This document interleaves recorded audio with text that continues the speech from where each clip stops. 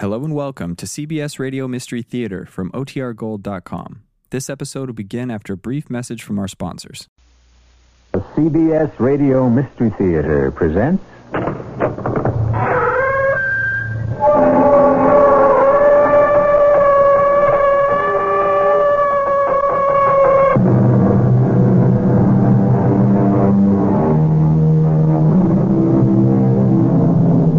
Come in. Welcome. I'm E.G. Marshall. Talking about marriage, Miguel Cervantes defines it as a noose. The Greek philosopher Menander calls it an evil. Shakespeare also takes a swipe at it and says that a young man married is a young man marred. Finally, there's Pongulo, who notes that marriage and murder both begin with M. By now, you should have a pretty good idea of what our story is going to encompass. Mrs. Pilbeam, you have survived 6 husbands. 6? That is correct, Mr. Poindexter. All of them died less than 2 years after their marriage to you. Is that not true, Mrs. Pilbeam? Yes, that is true. Each of them was insured. Is that not a fact? That is a fact. Tell me, how do you account for it, Mrs. Pilbeam? Coincidence, Mr. Poindexter. Coincidence.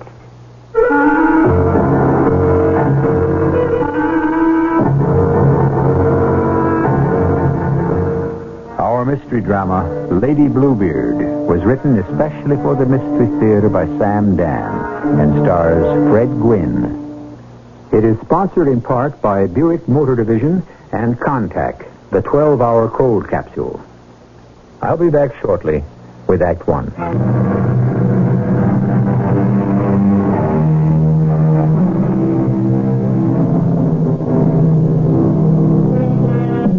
According to Charles Dickens, Bluebeard may have been a victim of excessive connubiality, which would mean, I suppose, that it was married life that drove him to do it. Ah, yes, married life. Wedded bliss. However, putting aside the poets and romantics for the moment, marriage is whatever you make of it. It is an edifice constructed by a man and a woman, and there are those who erect a magnificent cathedral, others who slap together a ramshackle shanty. We're back at the turn of the century. You wish to see me, Poindexter? Yes, Mr. Hotchkiss. Well, have a chair. Oh, thank you, sir. Now then. In reference to this claim, sir.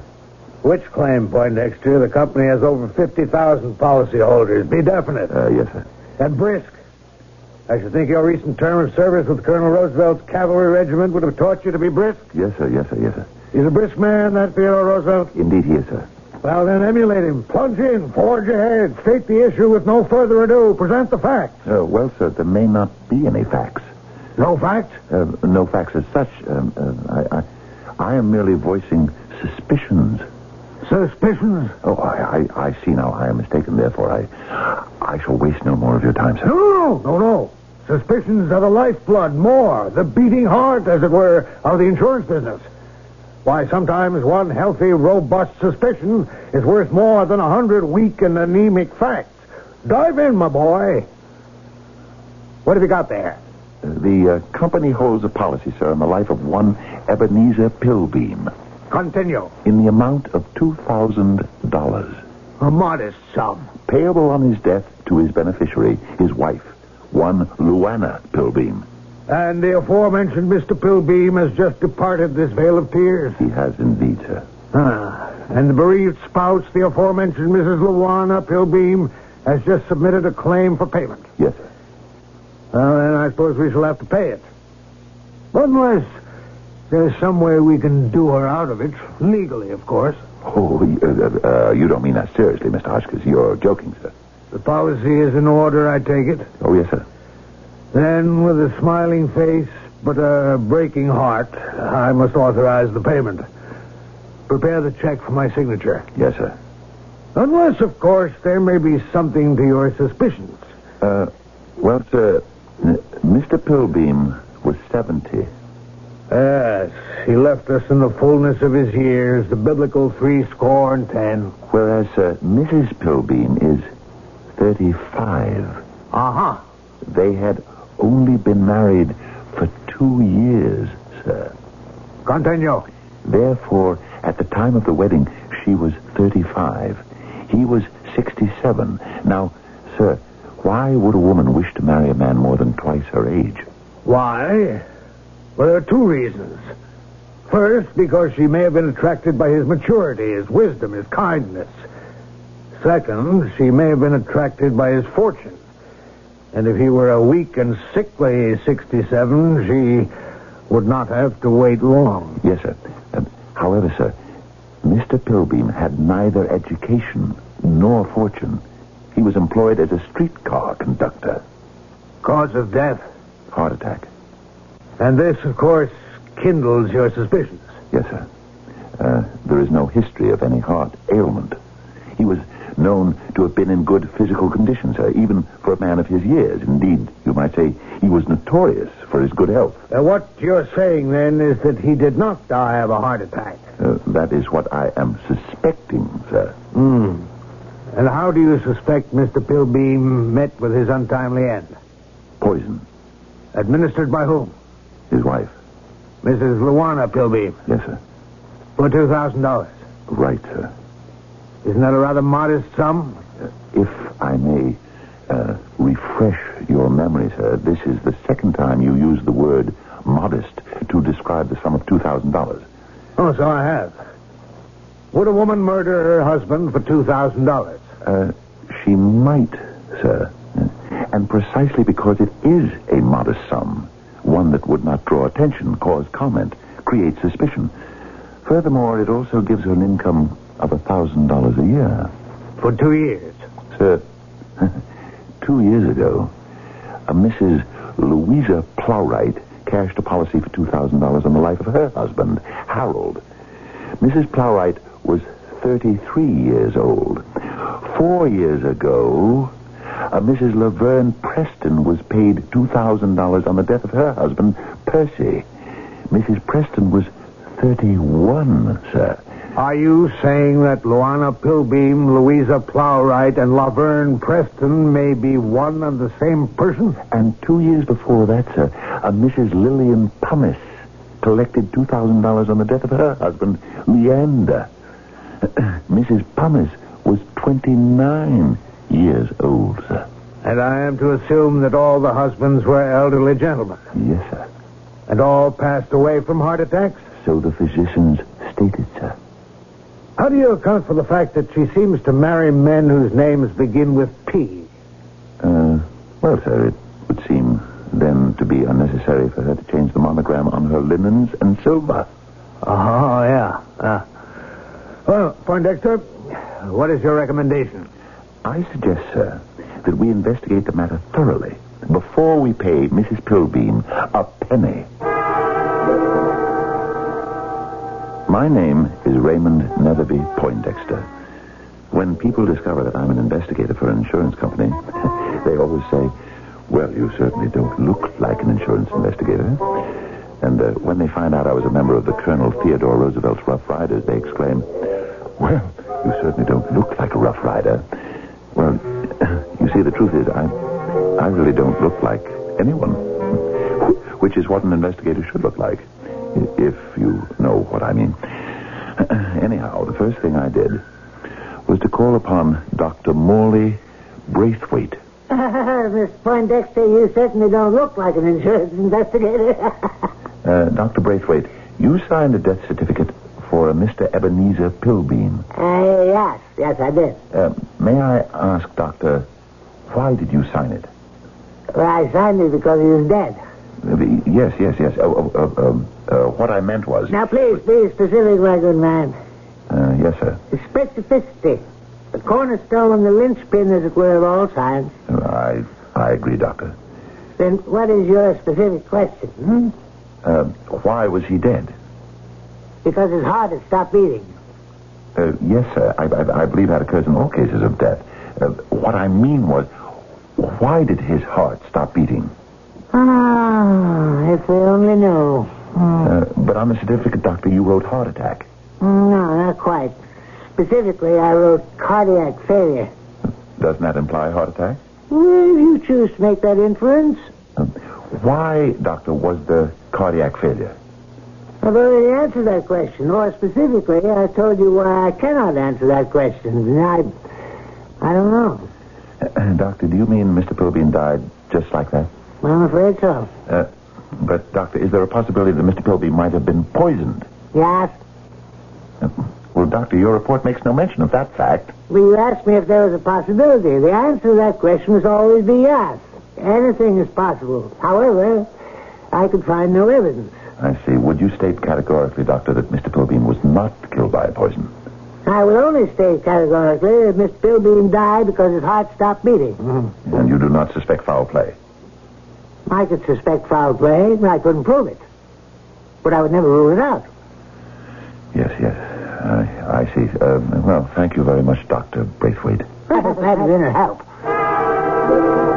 Actually, he was of no help at all. That is, to my insurance company. And so I decided to visit the recently bereaved widow, Mrs. Luana Pilbeam, herself. Perhaps I couldn't prove that she had actually poisoned her husband or murdered him in some other mysterious manner, but I might know enough to frighten her out of her demanding payment. I was not prepared for the Mrs. Luana Pilbeam who opened the door to me. She had soft, flowing black hair, radiant, creamy skin,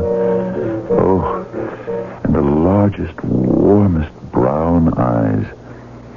I introduced myself, and she said, Mr. Raymond Netherby Poindexter, you certainly don't look like an insurance investigator. May I come in? Certainly. Please, be seated. Thank you. Such a hot day. May I pour you a glass of lemonade? Lemonade? No. No, thank you. Uh-huh. Well, I suppose you're here about poor Ebenezer? Yes.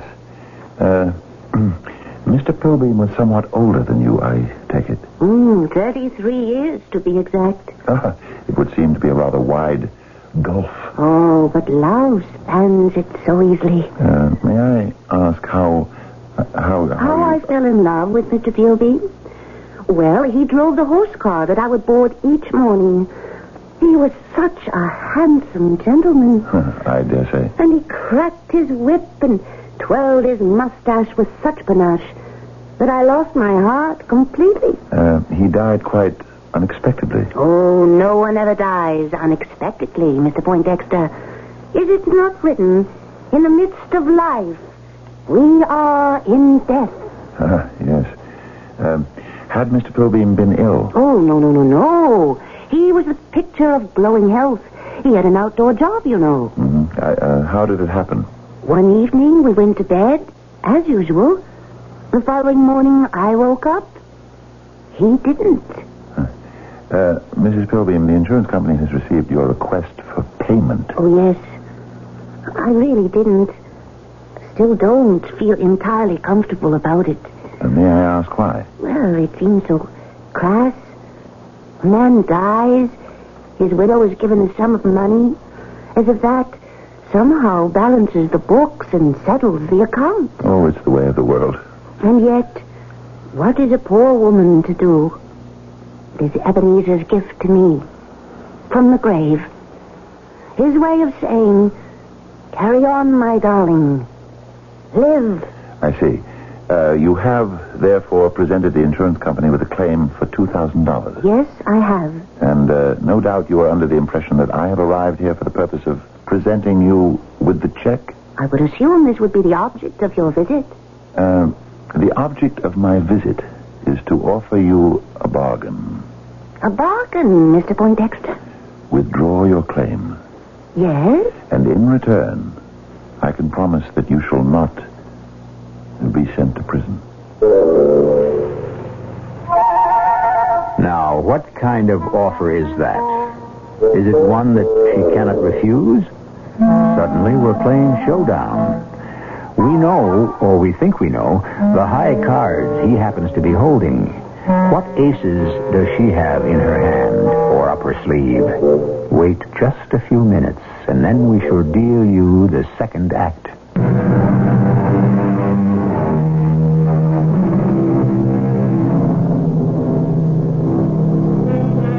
As Mr. Carlyle put it, no man lives without jostling and being jostled. In all ways, he has to elbow himself through the world, giving and receiving offense. Certainly our Mr. Raymond Netherby Poindexter has chosen a profession where he gives offense and jostles people. Now, are we about to see how he himself reacts to being on the receiving end? Permit me, Mr. Poindexter, to restate your proposition. If I withdraw my claim to my husband's insurance money, you will promise that I shall not be sent to prison. Yes, Mrs. Pilbeam. And why should I be sent to prison? Fraud. Ah. May I have your answer? Or do you require a short interval of time to consider? So, your name is Raymond Netherby Poindexter. A trace of Scottish ancestry there. Am I correct? Mrs. Pilbeam, the subject of this discussion is not whether... Netherby, a famous Highland name? I would assume so. Probably on your mother's side. Am I correct? Yes, her name was Netherby. Now, see here... You recall Sir Walter Scott's poem, Lochinvar? Mrs. Pilbeam... Oh, young Lochinvar has come out of the west. The next line? Throughout the wide border, his steed is the best. See, you do know it. Yes, my mother used to recite it all the time. Because she was a Netherby. Oh, the poor Netherbys. They were on the losing side, remember? Well, Bold Lochinvar was in love with fair Ellen Netherby. But, fearing him dead, she had decided to marry someone else. How did Scott put it? For a laggard in love and a dastard in war had won the fair Ellen of bold Lochinvar. Right. He came to Netherby Hall too late to stop the wedding, and so he stayed to have one dance with the bride. And he whispered one word into her ear, and he swept her up onto his horse, and they were away. Yes, and now, Mrs. Pilbeam, please, to the matter at hand. For just a moment, the Netherbys were taken by surprise, but then the angry pursuit began. And oh, how Scott describes it. There was mounting amongst grains of the Netherby clan. Fosters, Fenwicks, and Musgraves. They rode and they ran. Help me with the next line, Mr. Poindexter. There was racing and chasing on Canopy Lee. But the lost bride of Netherby, they did never more see. Oh, such exciting poetry. Yes. And now... And now for a confession.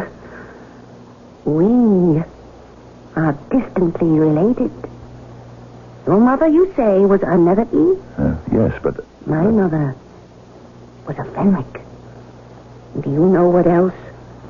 My father was a Foster. I have cousins who are Musgraves. Oh, we are dyed-in-the-wool clan Netherbys. Oh, we must have a toast. You do not take spirituous beverages. I understand. I approve. Lemonade. If it's all the same to you, I'd really rather... But it isn't all the same to me. We must pledge a toast to our newly discovered relationship. The Netherbys. You don't like the lemonade? No, I do. It just seems a bit tart. Oh, well, you see, I put something in there. You put something in there? Mm-hmm. A tiny little secret ingredient of my very, very own. Really? What? Oh, no, it's no use your asking. I'll never tell. Mrs. Pilbeam, I shall not be distracted. I know your secret. My secret? You have married a series of men, and then you have proceeded to murder each of them for the insurance money. Murder? Oh, dear me. You deny it? Were you not also married to a Mr. Harold Plowright, to a Mr. Percy Preston, and to a Mr. Leander Pumice? Of course. Huh? You admit it? Well, you left out Mr. Beauregard Parrish and also Mr. Hubert Pollard. You admit that there were others? Were there? Let me think for a moment. No. Beauregard and Hubert complete the list. Isn't it coincidental that each of the men you marry takes out an insurance policy and names you the beneficiary? Most married men who can afford it buy insurance for their wives. Yes, but most of them don't die. Oh, I must correct you. All of them die eventually. No. What I meant was they don't all die within 2 years after marriage, as all your husbands did. I have been unfortunate. Mr. Ebenezer Pilbeam shall have been your 6th husband. A lady doesn't keep count. But now that you mention it, 6 would be the right number. These men were all elderly. Elderly, a relative term. Now, if I were to... No. We shall not be distracted again. We shall pursue the matter at hand. Which is? We all know what you are doing. Really? Yes. You marry a man, he insures his life, and then you murder him. I believe you've already made that statement. Now then, the latest is Mr. Pilbeam. Oh, Dr. Braithwaite found death due to natural causes. Let us say you were able to fool Dr. Braithwaite. Fool him? You were careful. You employed a substance that is not easily traced. Were you as careful all the other times? What would happen if those cases were to be opened up again? What could happen? Mrs. Pilbeam, I offer both of us a way to cut our losses. You forget to press your claim, and we forget to investigate the past. Now, what is your answer? But I have nothing to hide. Think about it. Consider it. Sleep on it. I shall return tomorrow for your answer, and now I must bid you good day. Must you go so soon? Won't you have another glass of lemonade?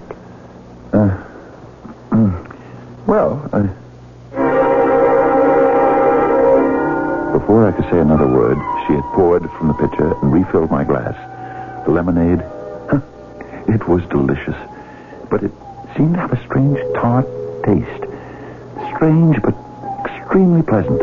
Delightfully different. An entirely new sensation. And she herself said... Oh, yes, I put something in it. A tiny little secret ingredient of my very own. Yes, but what was that ingredient? Why had she been so anxious to have me drink that lemonade? Was it poisoned? If not poisoned, perhaps drugged in some fashion? But would she dare? Why not? She'd already put away 6 husbands, and after all, didn't I represent a threat? Yes, there was something. My head felt feverish. My pulse was pounding, and I could feel difficulty in breathing. What had she done?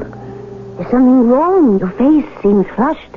It's perhaps, it's warm in here. Warm?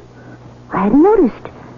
Indeed, I thought it was a rather mild day. Yes, it's mild, but isn't it? It's a bit stuffy. Oh, you must permit me to open some windows. No, don't bother. I must be leaving. Perhaps another glass of lemonade? Oh, no.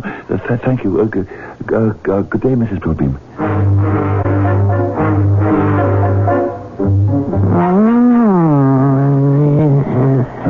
What is it, Doctor? What is it? Your face appears flushed. I can see that in the mirror. Your pulse is rapid. I can feel that, Doctor, without being told. You're feverish. It's obvious. What does that mean? It means you can be suffering from any one of a number of things. Doctor, I know what's wrong. Oh, you do? I know beyond a shadow of doubt. Well, if you know, why'd you come to me? I have been poisoned. Poisoned, you say? Yes. And these signs and symptoms are the indications. Poisoned? Yes. I've been poisoned by Mrs. Pilbeam. Maybe Mrs. Pilbeam?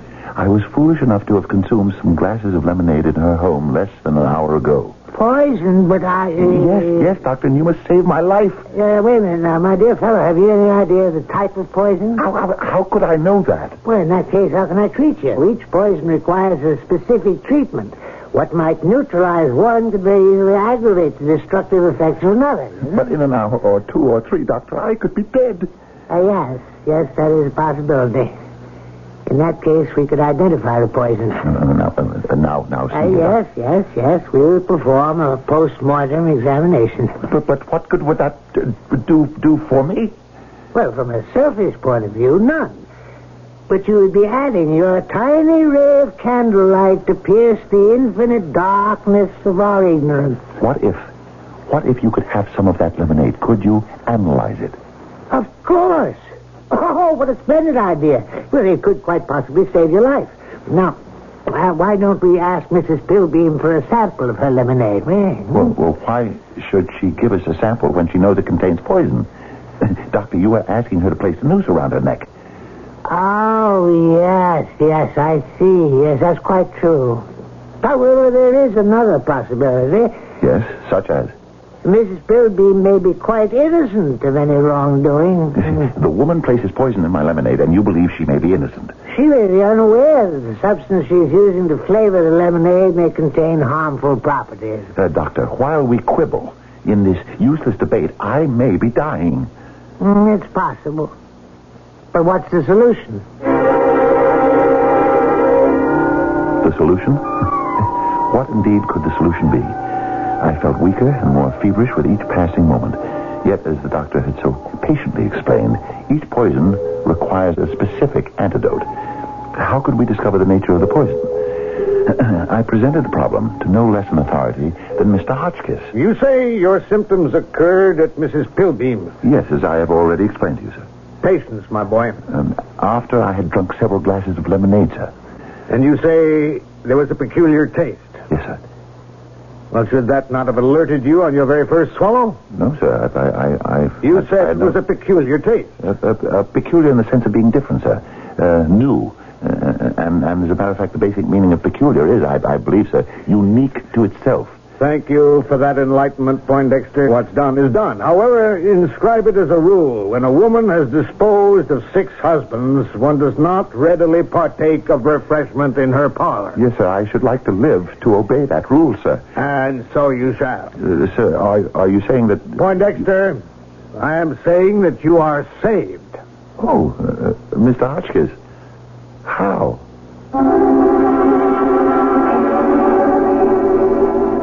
Hopefully. Here we've had this awful, this almost insoluble problem, and it turns out that there can be a very simple solution. Of course, it's quite logical. The most difficult appearing questions usually have the most uncomplicated answers. I shall return with Act 3.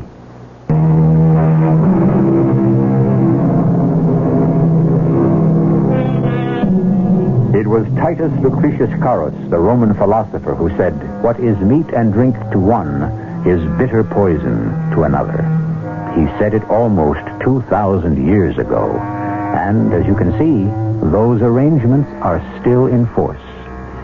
Has Luana Pilbeam discovered some strange, subtle, untraceable, fatal substance? How, Mr. Hotchkiss? Please, tell me. How am I saved? The thing is simplicity itself. You require a sample of that lemonade. Yes, sir. I thought we'd established that. And she, quite naturally, will refuse to furnish you with one. Understandably so. So there's another possibility. You might steal it. Steal it, sir? The problem will be solved. But to steal it does go against the grain, sir. Whose grain? Well, mine. Why? Mr. Hotchkiss, I was raised to despise theft. A most noble sentiment. Does your parents credit? And so, therefore, I could never see my way But is this stealing in the traditional sense? Well, You do not seek to enrich yourself. that's true. And besides, the woman is attempting to murder you. Yes? So, therefore, you may proceed with a clear conscience. I would. Yes, that's true. But suppose I'm caught, sir. Caught? And suppose someone were to see me and call the police. A possibility. Or suppose she were to discover me in the act. Another possibility. But even so, I have nothing to fear. Of course not. I could say, sir, I had not intended to rob the house of any valuables. I was there in the line of duty. I beg your pardon? Yes, and I had been advised by my employer to steal the lemonade. But you were not so advised, Poindexter. Didn't you just tell me to steal the lemonade? I would suggest such an illegal, reprehensible act. But, sir, you just... Oh, no, my boy, no. We were merely discussing possibilities. There are an infinite number of these. I hold no particular brief for any of them. But, sir, if the police ask me why... You will have to get out of it as best you can. For if the police ask me, I shall deny completely any responsibility. But, Mr. Hotchkiss... My boy, use your head. Keep your wits. There's no reason why you should be caught. And besides, it's your only chance. Yes, it was my only chance. And how well I knew it. And so that very evening, I waited till all was quiet and dark. I made my way to Luana Pilbeam's home. The doors were locked, but fortunately I found a partially open window in the rear of the house. I was able to make my way inside. And there I was in the kitchen. I found the icebox and the pitcher of lemonade. I was putting some in a small bottle when suddenly I became aware of a light in the room and a voice. Why, it's Mr. Poindexter. Mr. Raymond Netherby Poindexter. Oh, Mrs. Pilbeam. You're having some lemonade, I see. Yes, I must apologize for this intrusion. You see, the lemonade was so delicious, I simply had to have some more. Yes, and so I did not wish to disturb you at this hour. Therefore, you must forgive me. There need be no forgiveness when there is no offense. Oh, that is most generous. Are you taking some home with you, I see? Yes, in the event that I should have an uncontrollable urge. Oh, please, take some more. Oh, no. I should not wish to impose. I have a sudden desire for a glass myself. Please join me. Oh, but really, I do so hate to imbibe alone. I've always been a very social person, but you see, being a widow, one loses so many of one's friends. I'm sure you must have many. Oh, not really. One becomes a fifth wheel. Here, a nice, tall, cool glass. A nice, tall, cool glass. One that contained the poison or the drug or whatever it was. She knew why I was there. She knew why I'd taken a sample of the lemonade. Was this how she planned to stop me? Would she poison me before I could leave the house? And now, a glass for me. Oh, we must drink to something. What shall it be? Well, Of course, to Clan Netherby, the Highland Pride. To Clan Netherby. A great weight lifted off my heart. The lemonade could not be poisoned. Not if she was going to drink some herself. It came from the same pitcher she had used earlier in the day. It was half full, which meant it was the same lemonade. Oh, what a relief. But, then the weight fell on me again. Of course, she was drinking the same lemonade.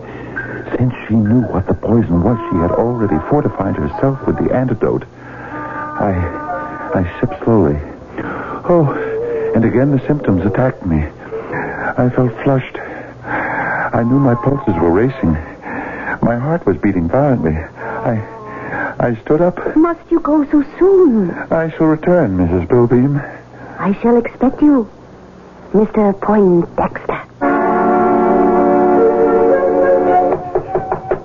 Dr. Braithwaite!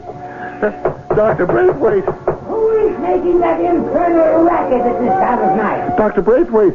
It's a matter of life and death. All right, I'm coming. Why, it's Mr. Poindexter. What brings you here this time of night? My office hours are... I have the lemonade, Doctor. What? The lemonade? Mrs. Pilbeam's poisoned lemonade. Has it been definitely established that the lemonade is poisoned? That's what you said you could discover if I brought you a sample. Oh, yes. That's my soul, of course. Please, hurry, Doctor. I'm sick. Yes, come this way, Rick. I'm even sicker. I've just had some more to drink, Doctor. Well, how could you do that, knowing that the lemonade is at least suspicious? Oh, it's a long story, Doctor. Can you analyze this lemonade quickly? Well, let us step into my laboratory and we shall see what we can do.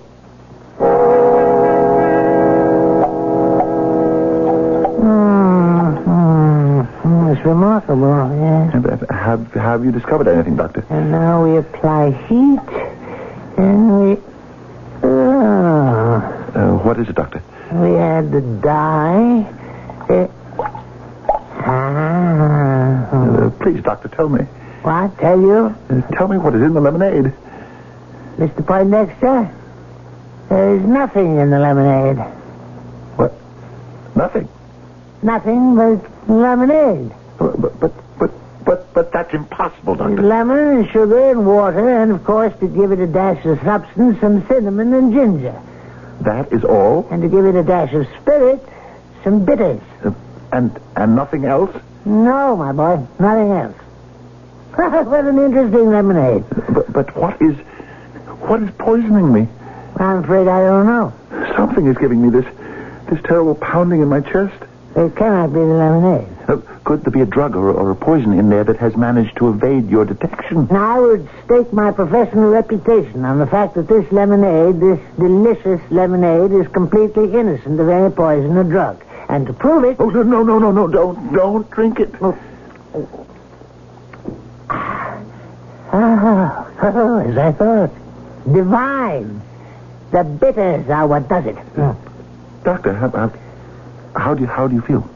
Marvelous. But look at me. Oh, yes. You do appear a bit out of sorts. You need a drink. Here, try some of this lemonade. You can't be serious. It'll make you feel better in no time. Drink up. And before I knew what I was doing, I had taken the glass of lemonade he pressed into my hand and swallowed most of it. And then it dawned on me. Of course, it was a plot. They were in it together. He had been helping her. He had supplied her with the drug. He had fooled me. Why? For the money? Perhaps, but more likely because they were lovers, and I had never suspected it. What could I do? It was probably too late to do anything, and yet, what was the matter with me? The pounding in my heart was easing a bit. My forehead felt cooler. My pulses no longer seemed to be racing. Well, I must say, that lemonade appears to have done you quite a bit of good. Feel better? Yes, I can't explain it. I do seem to feel better. That should prove the lemonade is harmless. I don't feel any of your former symptoms. But I can't account for it. I know it's the same lemonade. The same lemonade, you say? Yes, and this is the very first time I drank it without that feeling of that feverish feeling. Tell me, Mr. Poindexter, this is also the first time you drank the lemonade without Mrs. Pilbeam being present. Yes? Then perhaps it wasn't the lemonade. What could it have been? Can't you guess? No. Why, it must have been Mrs. Pilbeam. Mrs. Pilbeam? Of course. Miss Pilbeam causes you to have a fever, a racing pulse, and a pounding heart. But why would she have how could she do that? Oh, come on, what do you think? You're in love with her. Love? Oh, that's ridiculous. How can you say that? I've never been in love. I have no intention of being in love. Now, you asked me to isolate the fever and name the ailment. I have done so. You have an acute case of amour. I don't believe it. Well, test it for yourself. Visit her again. Do not drink lemonade. And see if you suffer from the same symptoms.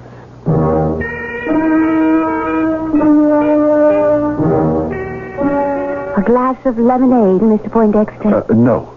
I must refuse. Steadfastly. Oh, is something wrong, Mr. Poindexter? You seem flushed. Is it warm in here? Mrs. Pilbeam, my heart, it is pounding very hard. Oh, Mr. Poindexter, why? I have a weakness. My heart is not of the strongest. Oh, but you appear in such robust health. Can you forgive me for those evil things I said about you? I have long since forgotten them. You see, I know the secret ingredient you put into the lemonade. And I know why Dr. Braithwaite couldn't find it. Only I could find it. Only you? Only me. and Mr. Parrish, and Mr. Pumice, and Mr. Preston, and Mr. Plowright, and Mr. Pilbeam. We all discovered it. We knew what it is. Do you, Mr. Poindexter? And so do you. It is love. Love. Yes. Love. Delightful, delirious love. I love you, Mrs. Pilbeam. And I love you, Mr. Poindexter. Shall we toast each other in another glass of lemonade? Was it in her eyes, or was it a secret drug in the lemonade? Was she a warm, wonderful woman, or a scheming murderess? The fact is, she had killed 6 husbands. Perhaps she had killed them with love. Yes, that was it. That was how it was done. And I was to become the 7th. Well, it wasn't the worst way in the world to die. But what could ever I write in the report to Mr. Hotchkiss?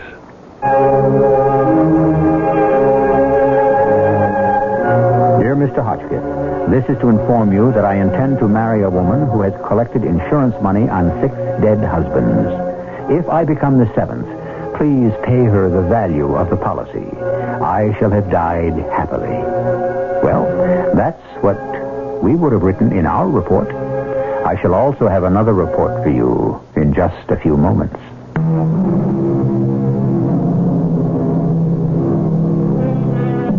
Our final text for this day comes from the poet Longus, who in the 3rd century wrote, "There was never any yet that wholly could escape love, and never shall there be any as long as beauty shall be and as long as eyes can see." Since it's in the cards for everyone to fall in love, you should be well advised to be careful whom you fall in love with. I'm sure you'll pay no attention to this advice, since the poet also said that love and folly go hand in hand. Our cast included Fred Gwynne, Marion Haley, and Robert Dryden.